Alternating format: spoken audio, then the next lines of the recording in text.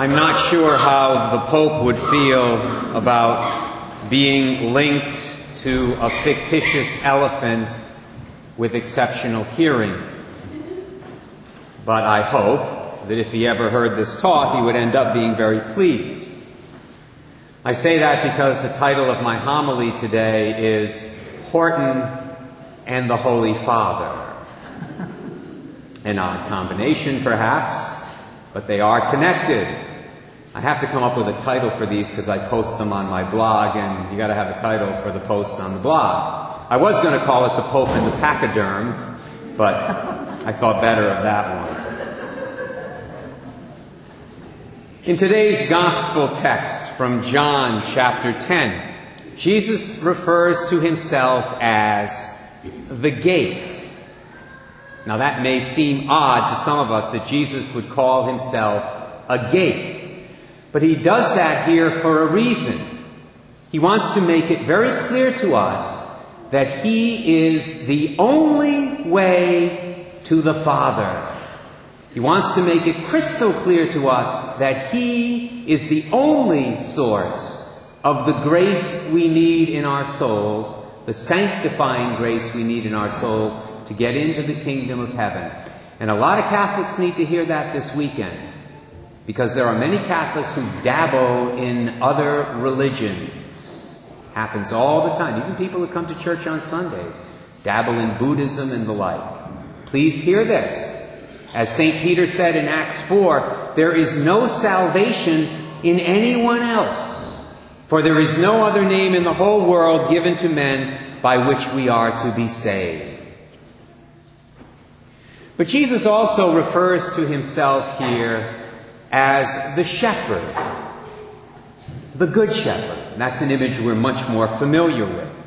This means that he's not only the way to heaven, he's also the one who leads us to heaven. And one of the ways that he leads us is by the truth that he speaks to us. If we follow his truth, we follow him, and we eventually end up in his kingdom. That's the way it's supposed to work. Follow the truth, follow Jesus, end up at the kingdom. But how exactly do we know what the truth is? Jesus says here in this text that his faithful sheep, quote, hear and recognize his voice. But how is that possible? How do we discern the voice of the Good Shepherd in the midst of the millions, and I mean millions, of other voices out there in the world that are begging for our allegiance and our obedience every day?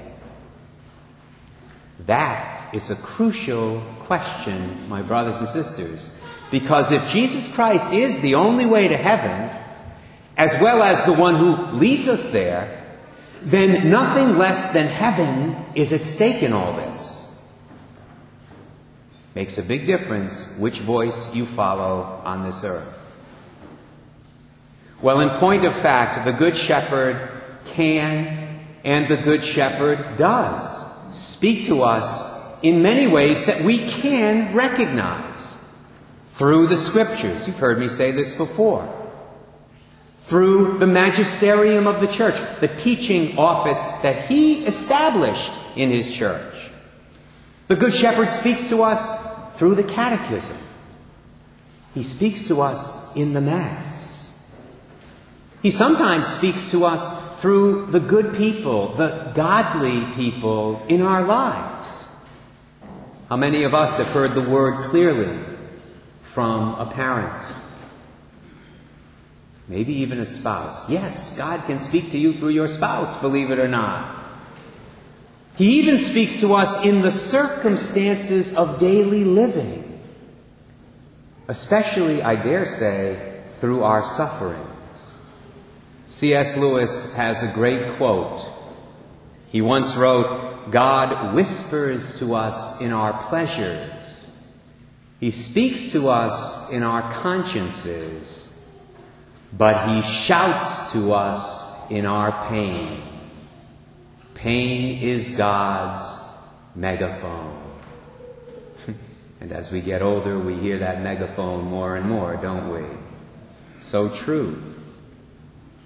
Now, some of those are obvious, right? It's not hard to believe, for example, that the Good Shepherd speaks to us in and through the Bible, since his words are right there in print for us to read. But some of the other ways the Lord speaks to us are not so obvious, and yet they are every bit as real. Going back for a second, one of the obvious ways that the Good Shepherd speaks to us and to the world, in addition to the sacred scriptures, the Bible, is through the Holy Father, the Pope, when he makes official declarations on matters of faith and morals. Remember, Jesus said to Peter and to the other apostles, "He who hears you hears me." I would ask you to keep that in mind this week when Pope Benedict XVI arrives in the United States for his very first pastoral visit to our country. He's been here before, but he was a cardinal back then. This is his first visit as Pope. Jesus Christ, the Good Shepherd, will be speaking to us this week through him. So we'd better listen. Especially when he challenges us. Now, I'm sure the Holy Father will first of all commend us for the many things that we do very well here in the United States, for the many acts of kindness and charity that people engage in here every single day. But he will also challenge us, you can be sure of that. He will challenge us in our love and in our commitment to the poor, in our love for the sick, in our love for the elderly, in our love for the unborn, and even, I dare say, in our love for the foreigners who come to live here in our country. Of course, let me warn you, most of the people in the secular media will do their very best to try to distract us from the Holy Father's message, and ultimately from Jesus' message. And they'll do that, I'm sure, by trying to focus us on what a quote-unquote divisive figure Benedict XVI is. That's probably the term they will use as well. They will call him divisive. So be prepared. Get ready. Remember, you heard it here first. And let me tell you how it will all play out, at least in some segments of the media. They'll first of all tell us that John Paul II, whom most of them hated when he was going around this country and the world preaching on the sanctity of innocent human life. They hated him then, but all of a sudden for these people in the media, John Paul will become a hero. And they will tell us that he was this wonderful, nice guy, which he was, of course, who established good relations with people of other religions.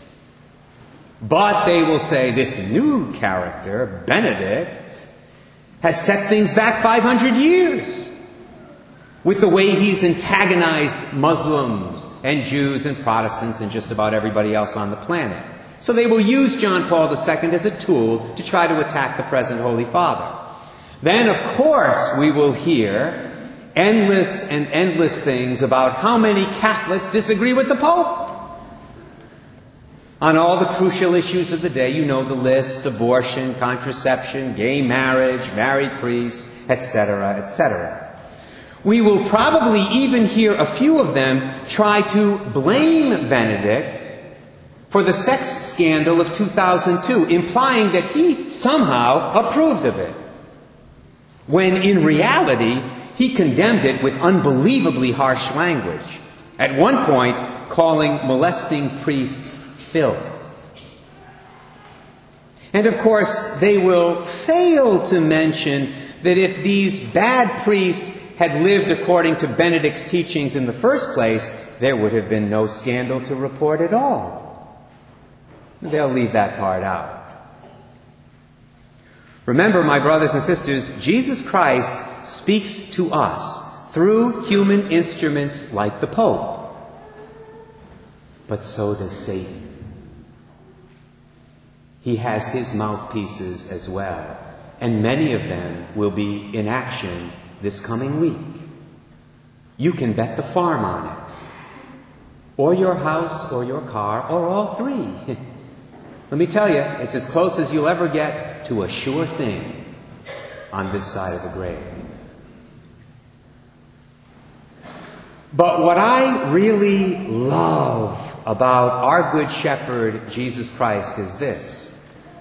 Even when people tune out his obvious messengers like the Pope, even when they turn a deaf ear to the sacred scriptures, Jesus, our Good Shepherd, still manages, with his great power, to get his word out to his flock. And even to those lost souls out there that he wants to become part of his flock. That's the power of our God. And he does that, the Good Shepherd does, by touching people, even worldly people, with what's called actual grace, and moving them to promote his truth in unexpected ways, sometimes when they don't even realize they're doing it. Take the people, for example, at 20th Century Fox. The men and the women in charge of that film company probably had no intention whatsoever of reminding America in 2008 that human life is sacred from the moment of conception to the moment of natural death. They also probably had no intention whatsoever of promoting the teachings of Jesus Christ on forgiveness and mercy. But that's exactly what they've done. By putting good old Horton, Dr. Seuss's lovable elephant, on the silver screen. I love it. By the way, if you have not seen Horton Hears a Who yet, make every effort to do it. And if you have young children or young grandchildren, make sure you take them with you so that you can discuss it with them afterward, so that you can discuss the meaning, the message with them afterward. Jesus Christ would want you to do that. I'm convinced of that fact. Now, for those in the congregation who might not be up on their Dr. Seuss stories, Horton is the only animal in the jungle, in the imaginary jungle of Newell, who is able to hear the cries of the Who's. I think it's because of his big ears or something like that. Now, the Who's are little people, and I mean really little people, who live in a town called Whoville, which is located on, believe it or not, a speck of dust, which has deposited itself on a clover leaf. Obviously, Dr. Seuss had a very vivid imagination. This means that all those other animals in the jungle aren't able to see the Who's either. They can't hear them. They can't see them. So they come to the conclusion that they don't exist. The Who's beg Horton to protect them. And Horton does, even though he is ridiculed. Even though he is called crazy, even though he is thrown into a cage for a time by Vlad Vladikov and the lunatic monkeys, the Wickersham brothers, and the sour kangaroo, all of whom are his persecutors. By the way, Horton would have understood completely the message of that second reading from 1 Peter, where Peter talks about suffering for doing good. He suffers terribly for doing what's good and right. And through it all, you see, he keeps saying the same thing over and over and over again. A person's a person, no matter how small. A person's a person, no matter how small. That is Horton's core philosophy. It's his reason for taking action to protect the Who's who live on this little speck of dust. It's the reason he's willing to be ridiculed and called names.